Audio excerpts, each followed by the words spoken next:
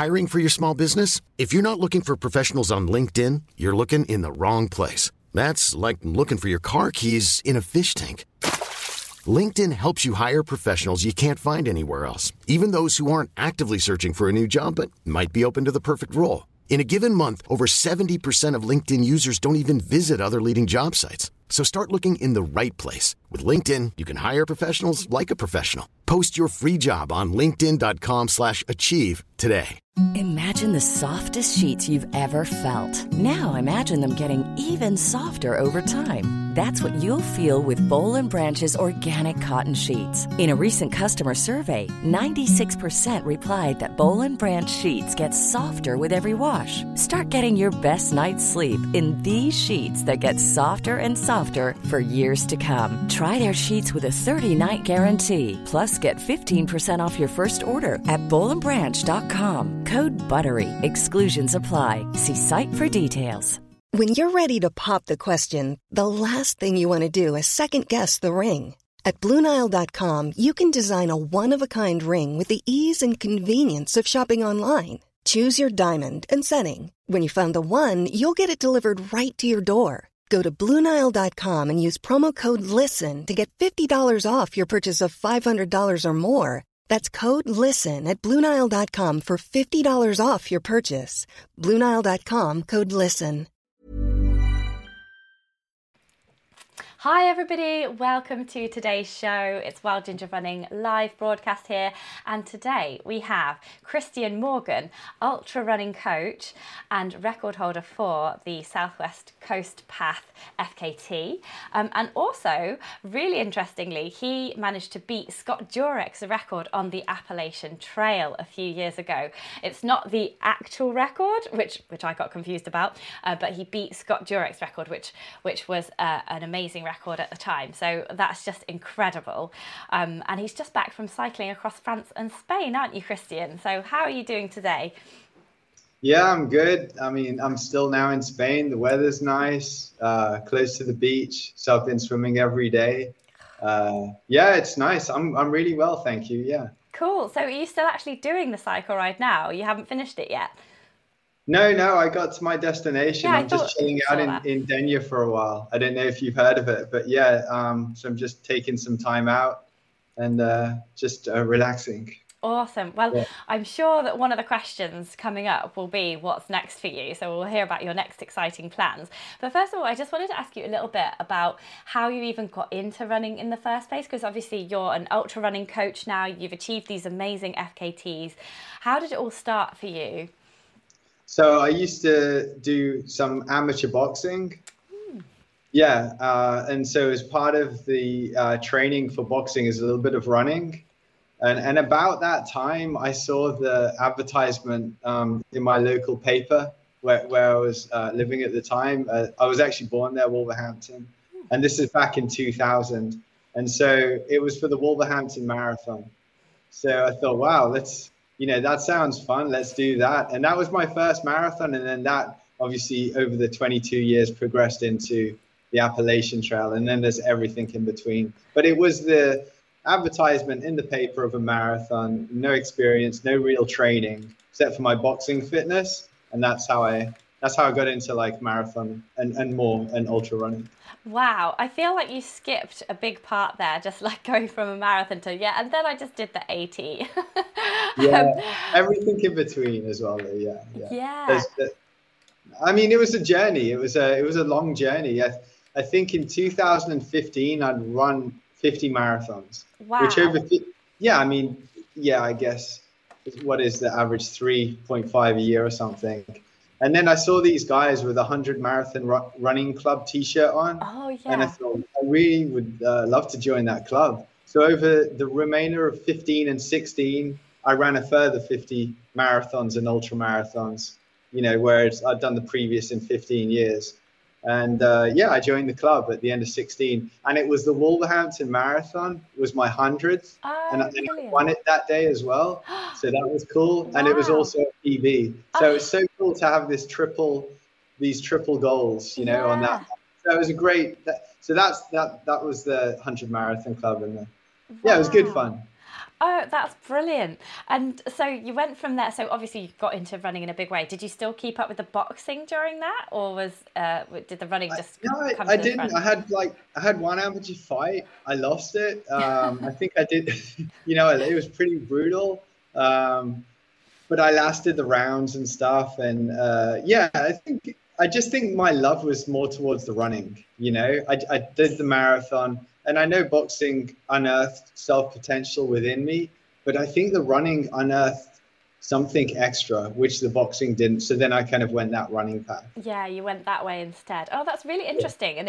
And I'll ask you about this when we're talking more about the FKTs, but it'll just be interesting to know like what part of the boxing mentality that helped you through these really epic adventures, because the AT is epic, isn't it? It's like thousands and thousands of miles. It's like over 50 days of running, like over a marathon a day.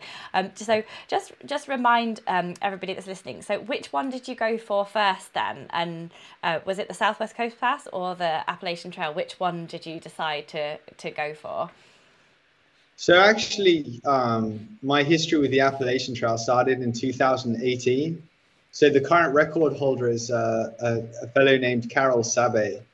And I met him back in 2016 in the desert doing Marathon des Sables. He told me he was going to go ahead and run the PCT. And then I found out he actually set the PCT fastest known time, which Timothy Olson has just broken. Oh, and that's the Pacific Coast Trail, isn't it? That's the Pacific Crest Trail. Crest Trail, okay. Yeah. So actually, my first interest in FKTs was the Appalachian Trail. And I had like an unsuccessful attempt so I helped set the record by running with Karel for 1/3 of his attempt. So I gained a lot of experience and then I had my own unsuccessful attempt in 19. I couldn't go there in 20 because of the pandemic. So I stayed at home in the UK and I thought, what's similar to the Appalachian Trail? And obviously it's Britain's longest national trail, 630 miles along a rugged coastal trail path. So I went for that. Damian Hall was the current record holder. And I thought, yeah, I think I can beat that. I know Damian's a good runner, but I had a strong belief in myself as able to do well. And yeah, I did. I broke the record there. So actually in 2020, the Appalachian Trail came first, and the Southwest Coast Path was almost a stepping stone for my AT adventures. Yeah. And I see that you interview a lot of people about the Appalachian Trail, don't you? You're constantly interviewing them for your podcast, which is really, really interesting. It's such an amazing route, isn't it? I didn't really know anything about it until Nikki Kimball, she did an attempt on it, didn't she? Oh no, that was the long trail. The long trail. I think she said that. Unless I forget, there's a documentary as well. Yeah, she did. Sorry, that's a completely different thing. But my interest in these really, really long American trails came first from her. Then I found out about the Appalachian Trail from Scott Jurek's attempt and his book North, which is all about it. Have you ever thought about writing a book about your experiences? Yeah, I will be writing a book. We can talk about more what I'll be doing, I guess, afterwards, but I still have some projects next year, which we can talk about, which will involve the book. So the book's not ready yet. Yeah. I have a lot of experience in my life and the material to put into the book, but next year we'll hopefully, conclude, and then I can sit down and write. So. Amazing. Okay, right. We'll cover that at the end. So anybody, keep listening, everybody. We're going to reveal the next stage in Kristian Morgan's ultra running career. I actually have a copy of Scott. Yeah. Oh, fantastic. I've read it I'm on my third read now. Really good book. It's amazing. I love how Jenny Jurek has a chapter, like at the end of every chapter, like there's hers, because I just think it's so important to acknowledge the crew in these situations as well. I mean, you helped Karel Sabes with his, and he could not have done that without you. So you're every bit a part of that record as he is, to be honest, aren't you? Yeah, I mean, I without going down a rabbit hole, just to add to that, definitely, because one of the things that builds my confidence and my self-esteem is Karel has the record, but I'm the person who spent the most time with Karel during that record. So I have the most insight, so that we really bonded. It was a great experience. Yeah. You're like his wingman, his running wingman. I've just noticed you've done something to your finger. What have you done to your finger?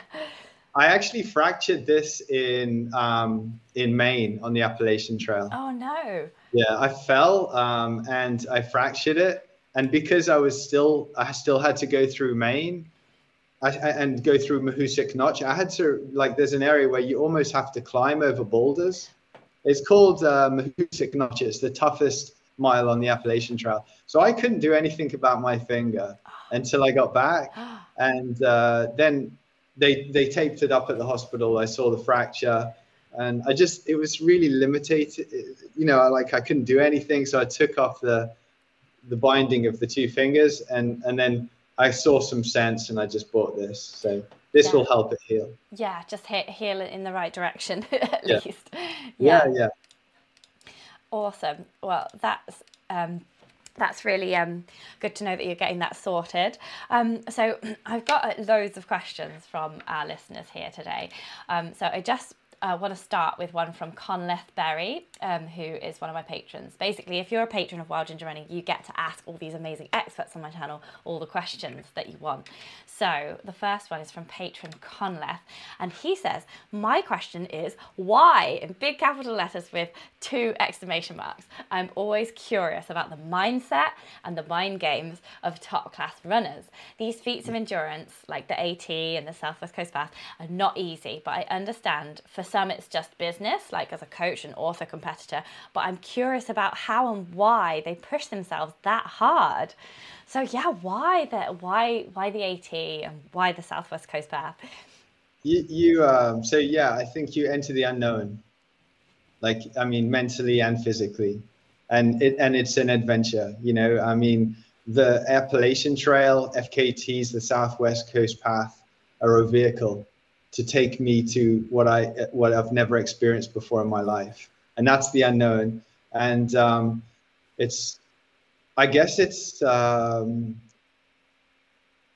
it appeals to me. It really does. Everyone can live a life where they have a routine or they have a schedule and they go on holiday, they know what to expect, but I really like to enter the unknown world physically and mentally. And by using these adventures as vehicles, I'm able to enter this area. And so I use ultra running almost as a vehicle to explore my mental and physical capabilities. Mm-hmm. It's a personal thing, and that's me. Everyone has their own reasons, I guess. Gotta have a hobby. Yeah, that's my hobby. Yeah. Oh, that's fantastic.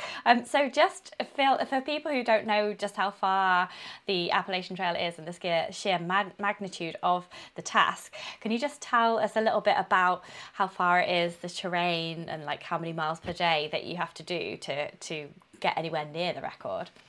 Yeah, so so the length of the Appalachian Trail is 2,194 miles.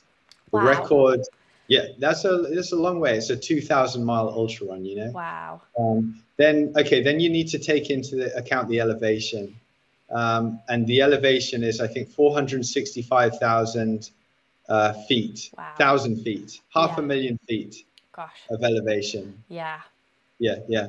Which boils down to, if you're going to have a go at the record, you're averaging, so the record is 53.5 miles a day, or 53 miles a day. That's what Carroll ran. Yeah. And that's his average. Wow. And he also averaged about 11,600 feet or 4,000 meters a day. Wow. For how many days? In elevation. Is it? His record is 41 days, 7 hours and 39 minutes. Yeah. Wow, 41 days. So 41 days of doing over 50 miles a day with tons of ascent. Yeah.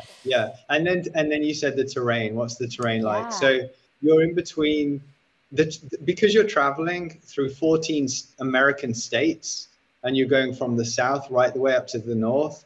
Accents change, cultures change, weather changes, and terrain changes as well. So it can be a beautiful groomed pine needle trail where you can look ahead and not look down.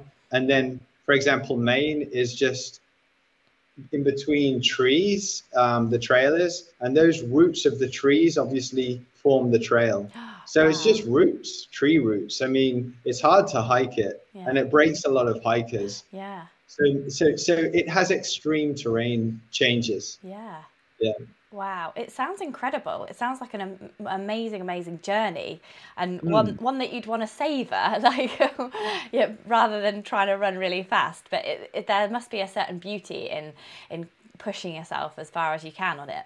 Well, yeah, I mean, I try to look at the trail from all aspects. So as you said, I did my interviews, with through hikers, record setters, people who are artists of the Appalachian Trail. I hiked myself last year 500 miles. I hiked as a through. Well, you're not a through hiker unless you hike the whole thing. But I joined the through hiker for the remaining 500 miles. Yeah. So I mean, I do savor it, for sure. Yeah. But that was business. That was like, okay, I really want to have a look at this record and see if I can do it. So that's kind of a different thing. Yeah. Do you think that you want to try and beat Carol's record in the future, or is your love affair with the AT kind of drawing to a conclusion? Is there other things that you'd want to do differently, or are you still really fixated on the goal of the AT? There's loads of things I want to do. Like I want to write a book, about all these experiences. But yeah, so you've alluded to, and yes, next year I'm going to go back to the Appalachian Trail. Cool. Yeah, I'm going to go back. There's at the moment, there's like Carl Meltzer. Do you know who Carl Meltzer is? Yes, I do. Yeah, I met him at the Coastal Challenge in Costa Rica. So yeah, he's a great bloke. So yeah. If we can get the funding, Carl's interested in crewing me for this. Cool.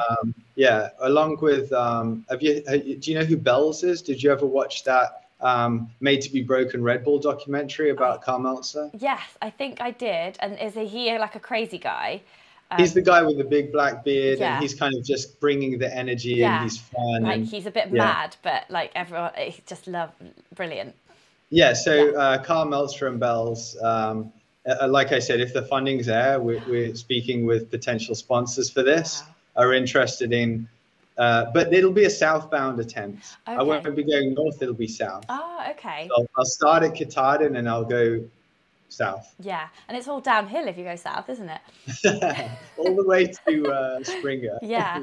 So that brings us on really nicely to the next question that I've got, because you must be training quite hard for this now. Like when would you do an attempt? Would it be in the spring, summer kind of time? I would aim, if I do it without Carl Meltzer, I start June 1st. And if I do it with Carl, he has his Speed Goat race at the end of July, so I'd start in early August. Oh, okay. So training hasn't started yet. Okay. I'm still in recovery mode right now. Still in recovery, still having cycled a long way. Cycling's good recovery anyway, isn't it? Cycling was recovery, yeah. So Andrew's got a great question here. He said, what did the training look like before attempting something like that? So he's got 3 questions, but we'll start with that one. Yeah, training, I got to say, it's 22 years of endurance, that's what brought me to this stage. But if you're talking about specific training for the Appalachian Trail, I was living in Thailand this year, and because I do my online coaching, so I can live in beautiful places. Wow. And it's fun. And so I was up north Thailand in the mountains. I'm eating beautiful tropical food. So I'm putting good nutrition into my body. And then I'd like go out into the mountains with a bag full of rice. Like you get these like little rice things rolled up in banana leaf, and you can get different like black bean rice and so on. And so I would take a bag of rice with me, just head off into the mountains. And I think I would do my biggest days were like maybe like a 6-hour run or an 8-hour run, two of them back to back, 2 6-hour, 8-hour runs back to back in the mountains. And the mountains there are really rugged. So, you're gaining a lot of elevation, and it's kind of similar to the Appalachian Trail. So specifically this year, my training was in the mountains in North Thailand, eating really good food. And then also taking good time to embrace the recovery. So a lot of massage because it was affordable. Oh, yeah.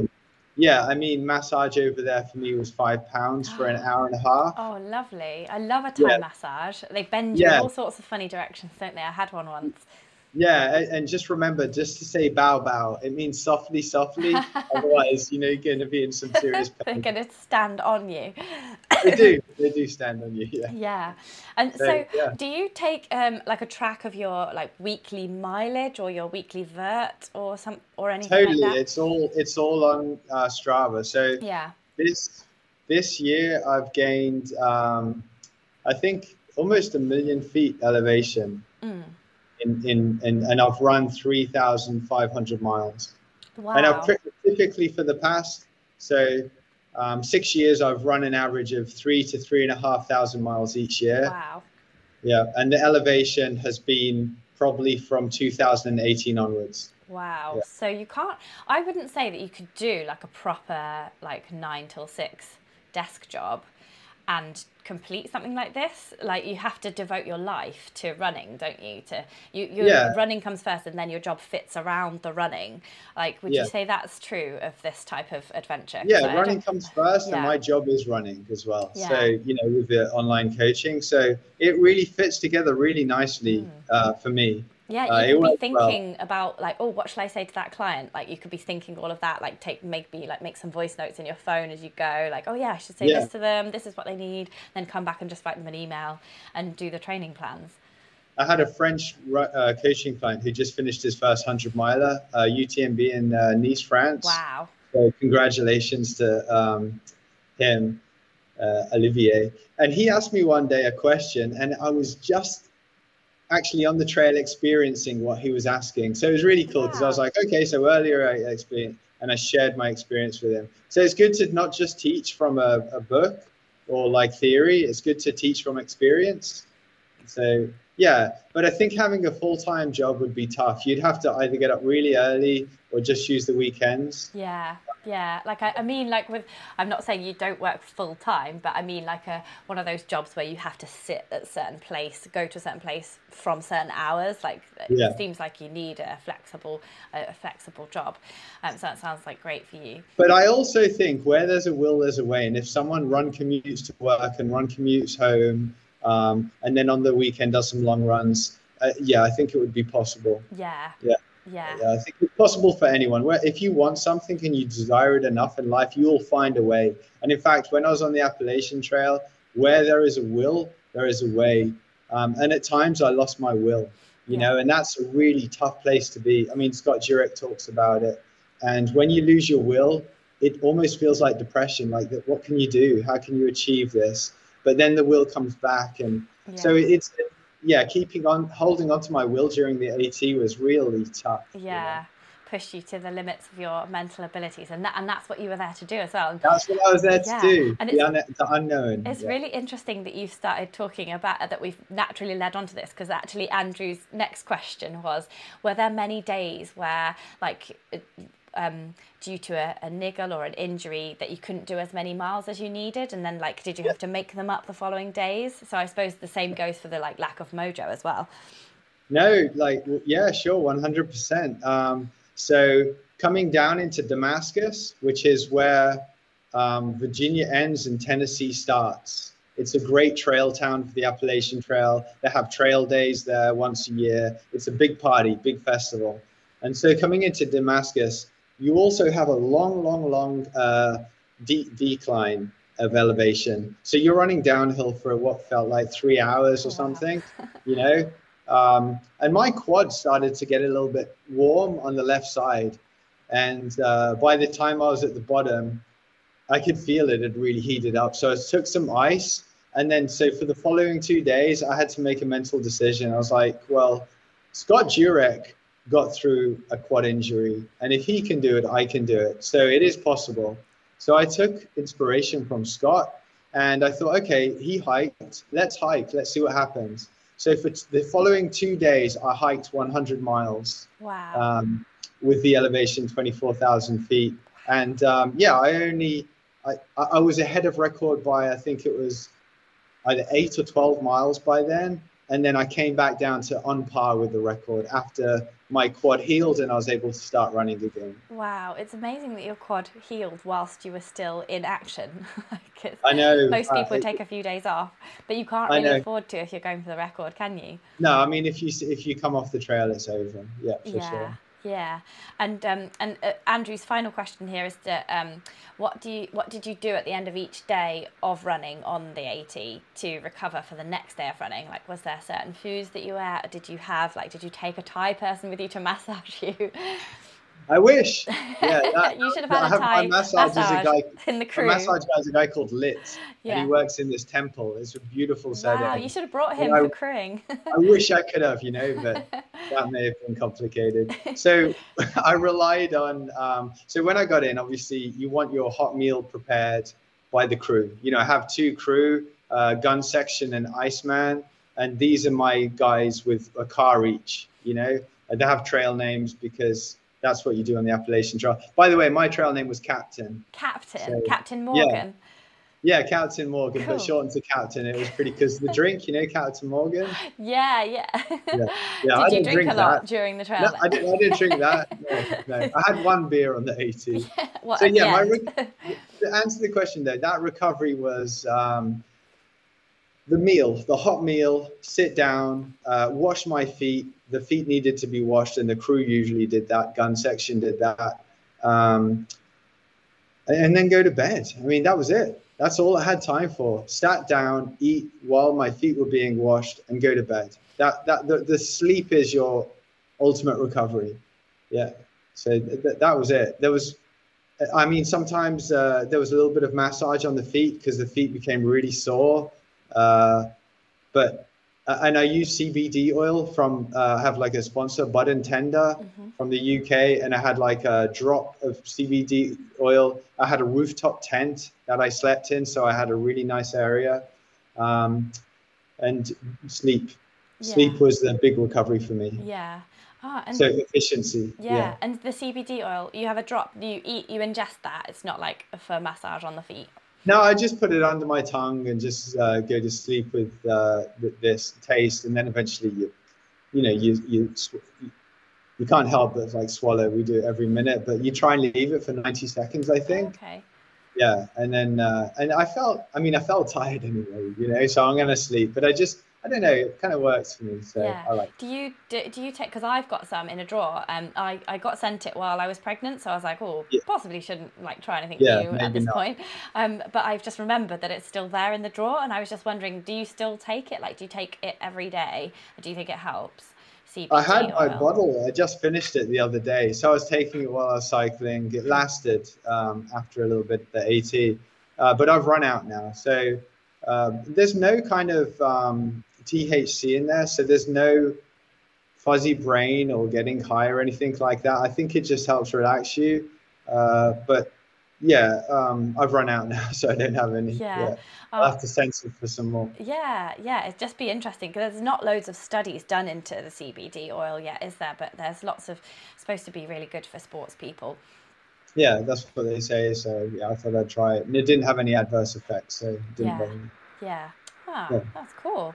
And then I just wanted to ask you a few questions about how you felt on the finish of the Appalachian Trail. What went through your mind as you knew that you'd beaten Scott Jurek's record, which is obviously quite a big deal because he's a really, really famous athlete, isn't he? Legendary. Yeah. How did that make you feel? Well, we were going up Katahdin. There was 3 of us. There was Fish Boy, who was one of my... He joined the crew later on. He's the son of Maniac, who also went after the record in 1991 against David Horton. He was a hiker. David Horton was a runner. So anyway, also David Horton actually joins me as well. I don't know if you know who David is, but David Horton's pretty much one of the greatest American ultra runners. He's 72 years old. Wow. And he came up Katahdin with me, and he was telling me about when he was with Scott Jurek and Speed Goat, because he was involved, and he also held the record on the Appalachian Trail himself. Wow. And the Pacific Crest Trail. So for me, it was a shared experience. I didn't really feel it was so much about me. Cool. I slowed down significantly because he's 72, and I thought, okay, so I'm going to going to be the second fastest in the world. I'm 2 days ahead of Scott Jurek. I don't mind if I slow down for a couple of hours now. And let's just savor this time with Fish Boy and David Horton and just kind of talk to the hikers. So it became more about us than me, I think, at that point. But there was a little part of me that kind of, so my time was 44 days, 4 hours, and I think, I forget. That's embarrassing. 44 days, 4 hours, and I think 54 minutes. All the so if fours, I would have nearly. got up there 10 minutes faster, it would have been 44 days, 4 hours, and 44 minutes. Oh, you should have been like, bye, David. Sorry. I'll come back for you. Yeah. And I did kind of wish, actually, at some point, I just had some time to reflect by myself. And because at that point, I was the second fastest in the world, I thought, Kristian, you learn by your experiences. And if you, like, when you come back next year, that's because I thought maybe if I come back next year, then I can take that time for myself and just maybe sit for an hour or two and just reflect and kind of soak up what just happened, So it was a wonderful time, shared experience. It sounds amazing. And I seen there's a notice board, isn't there, at Catadin? There's like a wooden board, and you see pictures of people at the end, and like sometimes there's crowds there, and it's just it's a really iconic picture. I'm intrigued. Does David Horton have a trail name then for the AT?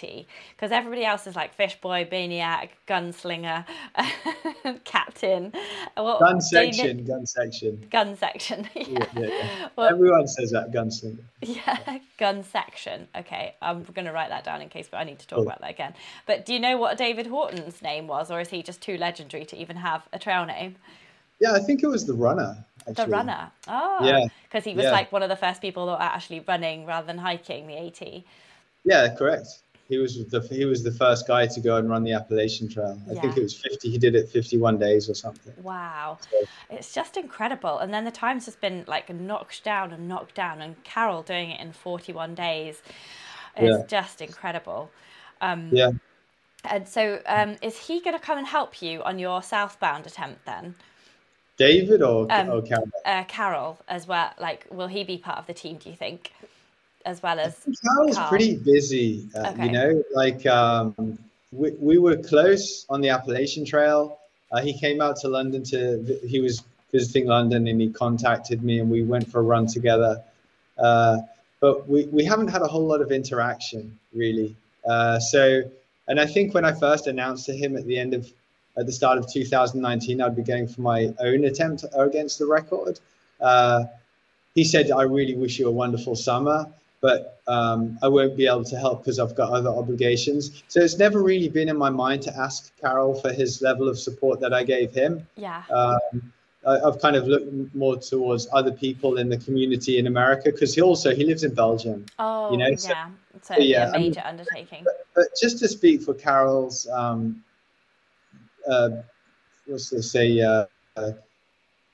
his great characteristic is that when I was on the Appalachian Trail, I think 41 days and 7 hours arrived while I was out there, and that was his record time. Wow. And I left him a voice message and I congratulated him, and I said, listen, it was amazing being part of your journey. And he sent me such a long message back, and I still have that, and it just meant so much to me that he was on board with me.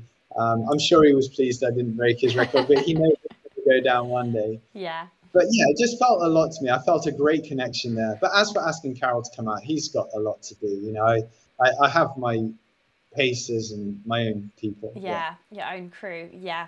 There is a bit of a tradition, isn't there, of people who have broken the record, like either popping in to say hi and do the last bit with people, or just helping the whole crew. Because Scott, I'm sure Scott helped out with the next I'm sure Carl helped Scott, and then Scott helped Carl break it the next year. That's it. And David Horton was there for both those guys' attempts. It's like an AT family. Yeah. It really is. And I think just like Carol's all the way in Belgium, I'm sure if he was in America, he would have popped onto the trail. Yeah, to exactly. Run a couple of miles. I mean, and the cool thing was actually the trail passes the backyard or the yard of Andrew Thompson. Now, Andrew Thompson is the guy who went to break David Horton's record. And his trail name is either AT or trail dog. Yeah. And it was cool because last year when I was hiking, I went again because I hiked past his house. I went in and we drank beers all night, hung out. I mean, yeah, and he was an AT record holder. He did set the record eventually. I think Jen Farr Davis broke Andrew Thompson's record. So that, there's this kind of like this group of people who have done it, and it feels pretty sweet to be part of that group. Actually, it's really cool. I'm just thinking, just like all these people, they're all guys. I'm just wondering if you know anything about the women's record on the AT. Like, is there many women? I just mentioned her, Jen Farr Davis. Oh, that's Jen Farr. Oh, I thought you said Glenn. Jennifer.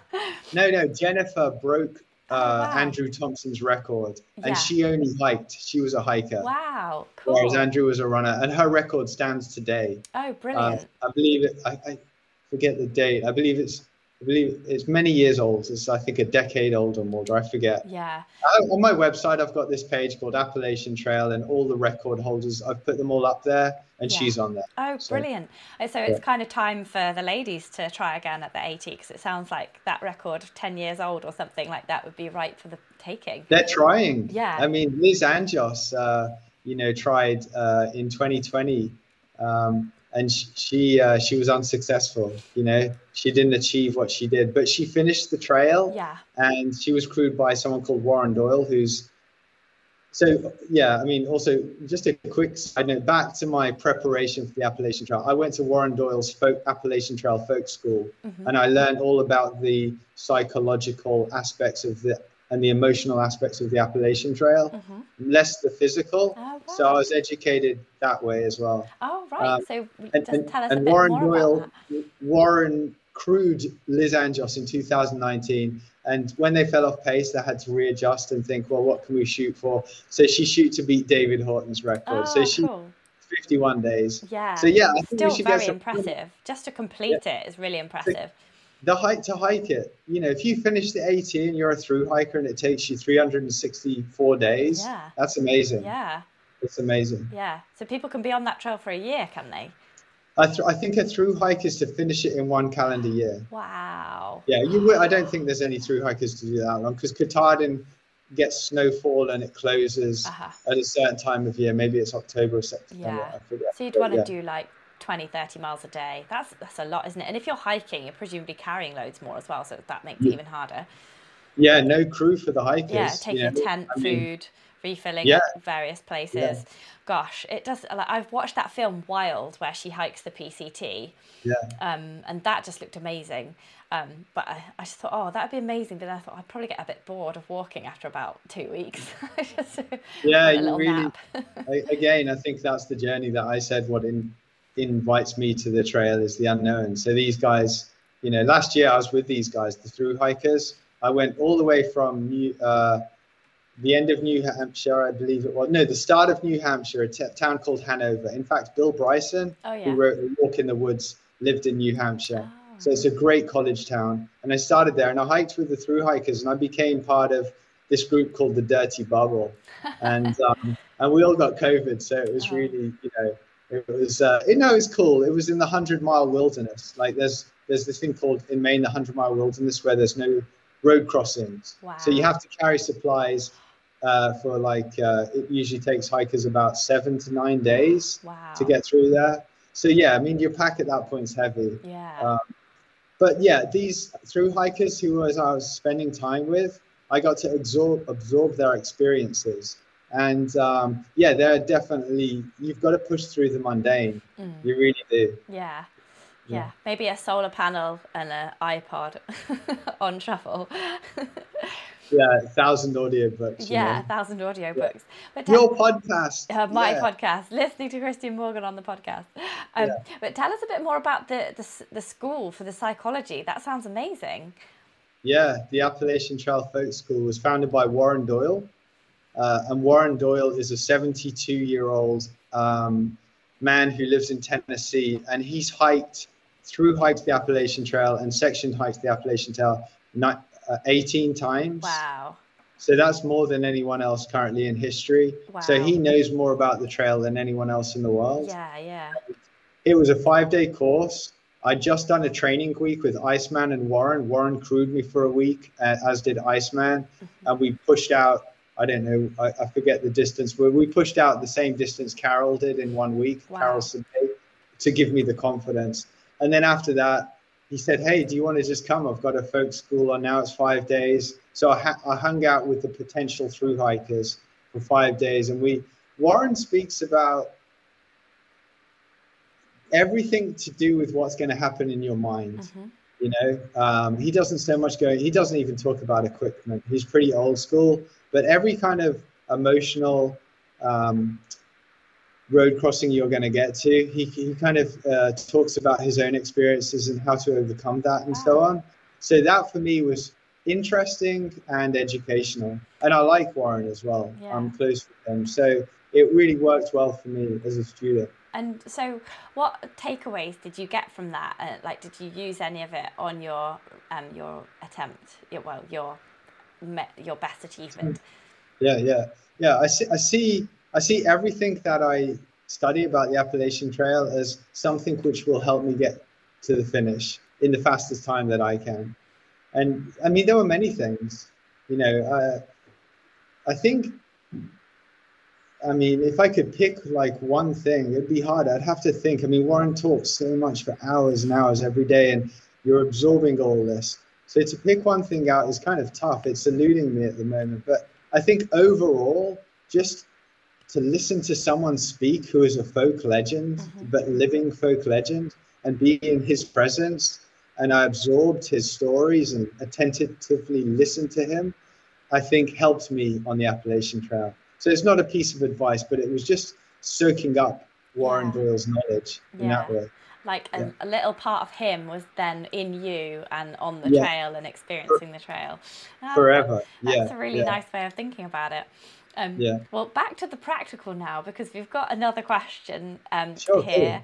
Cool. We've got some training questions here, just like general training questions now, which are probably applicable to the AT, but also just in general long distance running and ultras. Dave Pollard, he would like to know, like, do you use anything to stop chafing, or can you recommend anything that anybody has told you about to stop chafing happening? Because he gets chafing on his thighs, I think. In between his thighs. Yeah. So you need material between the thighs.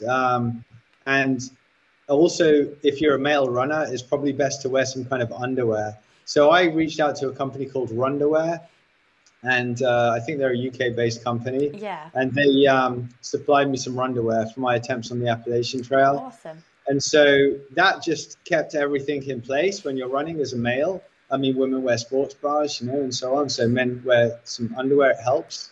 And then I think if it depends on if it's raining, then you probably want to wear some kind of bicycle shorts. So you don't have loose material. Yeah. But then if it's dry and the material's kind of dry and it still sits in between your thighs where your thighs touch, the underwear holding everything in place, and then the shorts just being in between the thighs. I think the thighs skin only chafes when it's against itself. So if you can put a layer in between the chafing, then I think that will actually prevent it. Yeah. So I don't like this approach of putting some kind of nut butter on or something, or some kind of lubricant, because that's not preventing the problem. That's kind of trying to ease the problem. But I think if you try to prevent the chafing, I think that's the better route. As a coach. That's what I would, tell my clients. Yeah, I pointed him in the direction of those shorts you can get, which are like cycling shorts, but then like a short around them. Like, I think they call them twin shorts. Twin shorts, yeah. I'm actually wearing a pair just now. Yeah, they're really good. Same thing for you. Yeah. And then Dave wants to know how you manage to fit in training runs and actual runs around family life, because he feels guilty going for a long run on a Sunday. So I'm guessing he's got kids and a wife or a partner. So yeah, what would your advice be on that? Well, I mean, I'm not married and I don't have children, so it's hard for me to actually speak to that. But if I could give some kind of advice, I would say allowing your partner to have time for themselves is really important for a healthy relationship. And I think if both partners have carved out some time for themselves, then it depends what they want to choose to do within that time. Maybe that could be, who asked the question? Did you say his name is? Dave. Dave may find that if him and his wife both carve out some time for themselves, he can then fill that time with things that he wants to do. And I think that's important in a healthy relationship. And also, I think it's great for the children, because a lot of these ultra running families have children, and then the children grow up in this they'll probably spend more time with nature. They're probably outdoors more. They probably see their parents more happy. So I think that would be my advice as a non-parent, but I mean, that's the best I can do. Yeah, no, I think that's really great advice. I think if you're both having your time, then you won't feel guilty, because it's kind of like scheduled then, isn't it? So I think that's a really great answer. Yeah, it can't be one-sided. If you want to go out for a 2-hour training run on a Sunday, I think at some point you need to give back and say, hey, why don't you go and take 2 hours and spend it with your friends and do what you want to do, or whatever. Yeah. I think you need that balance. Yeah, exactly. That's a really great answer, especially as it doesn't apply to you. So that's really good. Very thoughtful. And then Tina Benton has a great question here. She wants to know about preparing for her first 100 miler, mentally and physically, because she wants to do one next year. She says she's done a few 50s, but she says the jump from the 50 to the 100 just seems really huge. So, what advice would you give to Tina for her first 100 miler? Okay, so I think it's important to take advice from people who have achieved what you want to achieve. So if you read any literature, or if you watch any podcast or YouTube, or take advice from a person, just make sure that person has achieved what you want to achieve, because they'll be experienced and qualified to give you that advice. So first of all, just make sure your advice is coming from a good source. And then the jump from 50 miles to 100 miles? Yeah, I mean, there is the 100K distance. But I actually went from 50 to 100. And so it depends on a lot of things. Like there's 100 milers on a track, which take 10 hours for the faster guys.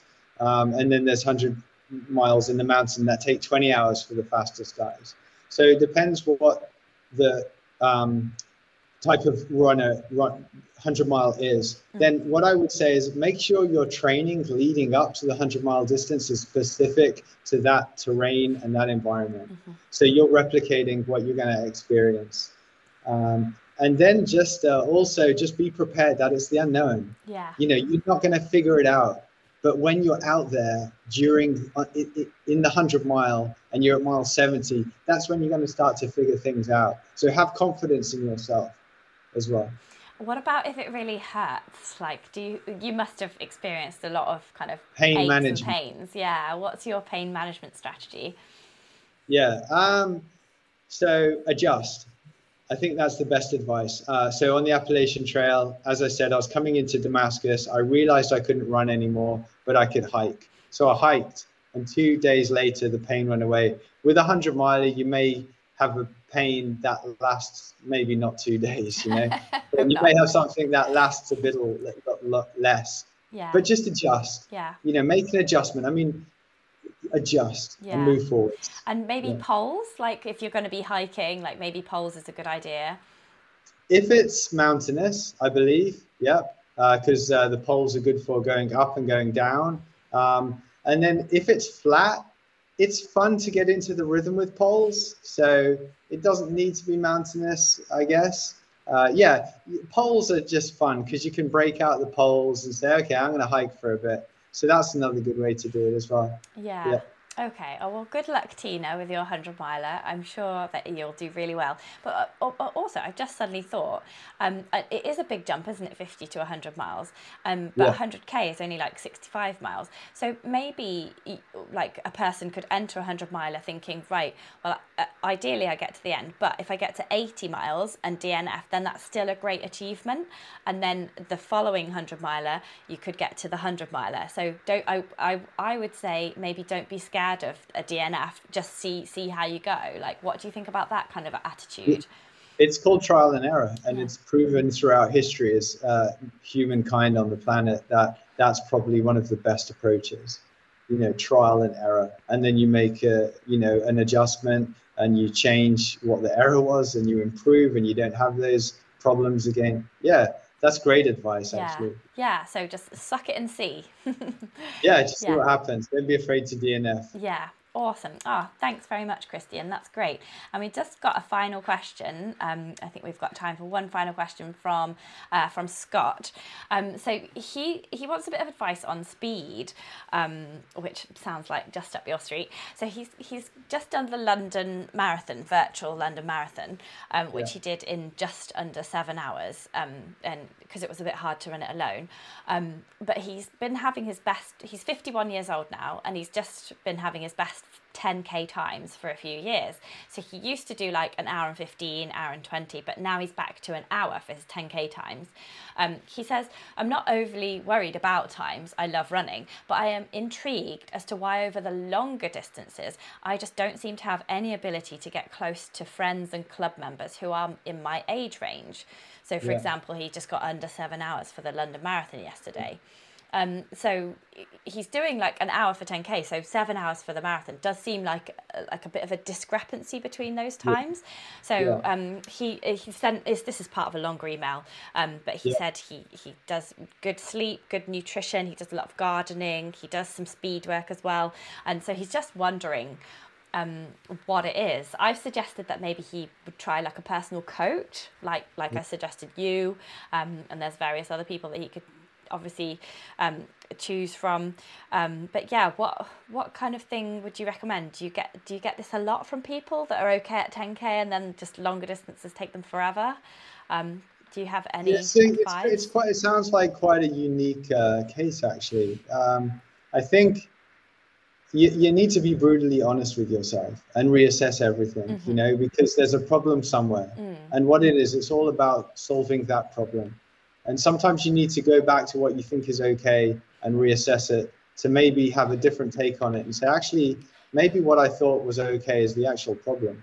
So maybe take a whole reassess everything once again, either alone or with a coach or with a loved one or something, maybe someone who's willing to listen. And then if you can't unearth what the problem is, then it's time to maybe try some new things that you haven't tried before. So I would take that approach. I would reassess everything. I don't want to go into specifics exactly because there's so many things to do to get faster, but I'm trying to look at the bigger picture. And then once you've reassessed, hopefully he's found his problem. And then if not, then start trying some new approaches. And hopefully with those new approaches, he'll get results. Yeah. But there's a saying by Einstein, I think it's, you can't solve the problem with the same mind that made it. Oh, yeah. And if you keep doing the same thing and expecting difference, then that's a definition of insanity. Yeah, that's right. Yeah, exactly. There you go. Yeah, I personally think he would benefit from a bit of personal coaching because it sounds like he's exhausted his resources and his knowledge base. But I think that he could really benefit from somebody else coming in and going, right, let's try this type of training, do that, see how that goes. And because coaches have, like, you'll have like the latest scientific knowledge, you have all your experience of tons of other clients. So yeah, I just think a coach would be the way forward for Scott. Okay. Good luck, Scott. Yeah. Awesome. Oh, well, it's been great chatting to you today, Kristian. So if anybody wants to find out more about you and your podcast on the Appalachian Trail and your coaching, where should they direct themselves and where can they follow you? Yeah, go to my website. It has all my social media. It has my email. It has my telephone number. It has all my podcasts. I mean, I've created a website that contains everything. So if you go there, then you find all my social media. And it's my name, which is spelled with a K, Kristian, and then the word ultra without any hyphens or dots. So it's just KristianUltra.com. I had to think for a second. I was going to say gmail.com, but that's not my website. Yeah, so my website's KristianUltra.com. And there you can find out more about what we've talked about. You can actually listen to podcasts with David Horton, Scott Maniac, like these legends and stuff. And then you can find out about me as well and reach out to me. Awesome. I've put a link in the film description or the podcast show notes below as well. So you should be able to really easily find out more about Kristian. And do you do a lot on social media? So should people follow you on like Instagram or something to keep up with what you're doing? Yeah, sure. Yeah. It's I got pulled up for this the other month and they're like, you don't even know your own Instagram. It used to be Kristian Ultra, because that was easy because everything's Kristian Ultra, Twitter, Facebook and website and stuff. Email, but then I changed it to like I believe it's online running coach. Okay. Yeah, or no, it's ultra running coach. Running coach on Instagram. Yeah, on Instagram. Okay. Yeah, you can follow me there, and I mean, we haven't really spoke about it, but I just cycled 1,000 miles and finished about a week or so ago across France and Spain. And every single day I sat down in my tent and I wrote an account of my experiences. Cool. So there's a lot on Instagram's my main one. Yeah. Okay. So follow you on Instagram. And just quickly before you go, just remind us what you're going to be doing this coming year. So either June or August, perhaps, for that southbound AT. Yeah, I'll be going after the overall record, southbound on the Appalachian Trail. I have 3 goals. My A goal is to be the only person, no, sorry, not the only, but the first person in history to break 40 days. Wow. Yeah, because the record's 41 days and 7 hours. Wow. And that's quite close, I believe, in the percentage to 40 days. So that's my A goal, is to be the first person, because someone will do it. And I would like to be the Roger Bannister of the Appalachian Trail. Wow. My second goal is to break the current record, 41 days, 7 hours, belonging to my friend Carol. And then my third goal is to set a new southbound record, which is held by Carl Meltzer, Speed Goat, currently. And to do that, I have to run almost about 2 days slower than I did this year.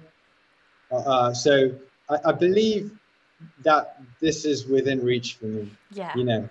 So that's what my next year's project is. Okay, so the record that Carol has, is that a northbound one?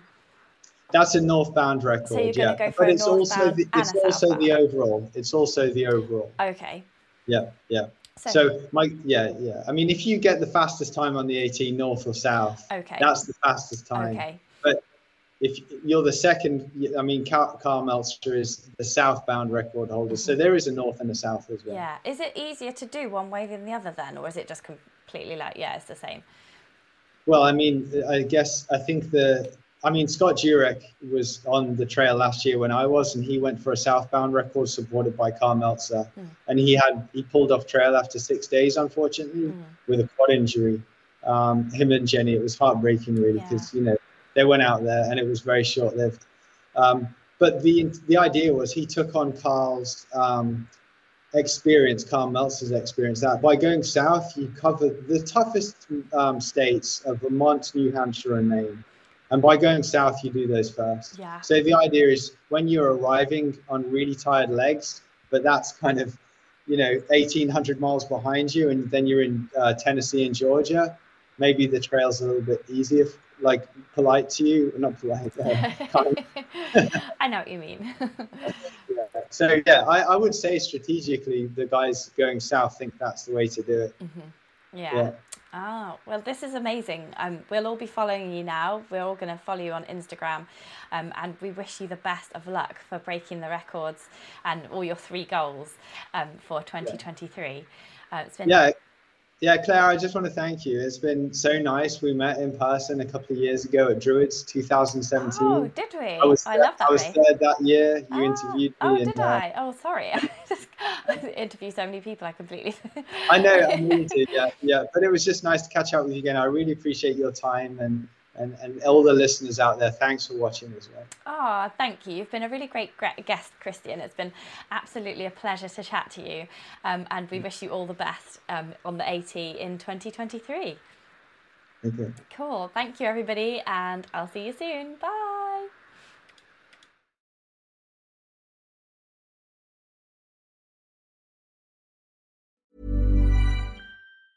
Hey, it's Danny Pellegrino from Everything Iconic. Ready to upgrade your style game without blowing your budget? Check out Quince. They've got all the good stuff, shirts and polos, activewear, and fine leather goods, all at 50 to 80% less than other high-end brands. And the best part? They're all about safe, ethical, and responsible manufacturing. Get that luxury vibe without the luxury price tag. Hit up quince.com/upgrade for free shipping and 365-day returns on your next order. That's quince.com/upgrade.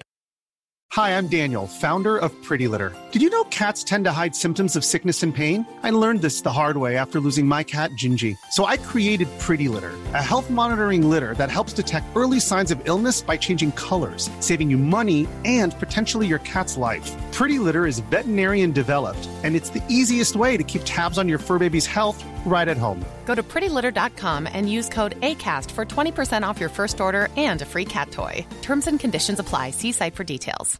Imagine the softest sheets you've ever felt. Now imagine them getting even softer over time. That's what you'll feel with Boll & Branch's organic cotton sheets. In a recent customer survey, 96% replied that Boll & Branch sheets get softer with every wash. Start getting your best night's sleep in these sheets that get softer and softer for years to come. Try their sheets with a 30-night guarantee. Plus, get 15% off your first order at bollandbranch.com. Code BUTTERY. Exclusions apply. See site for details.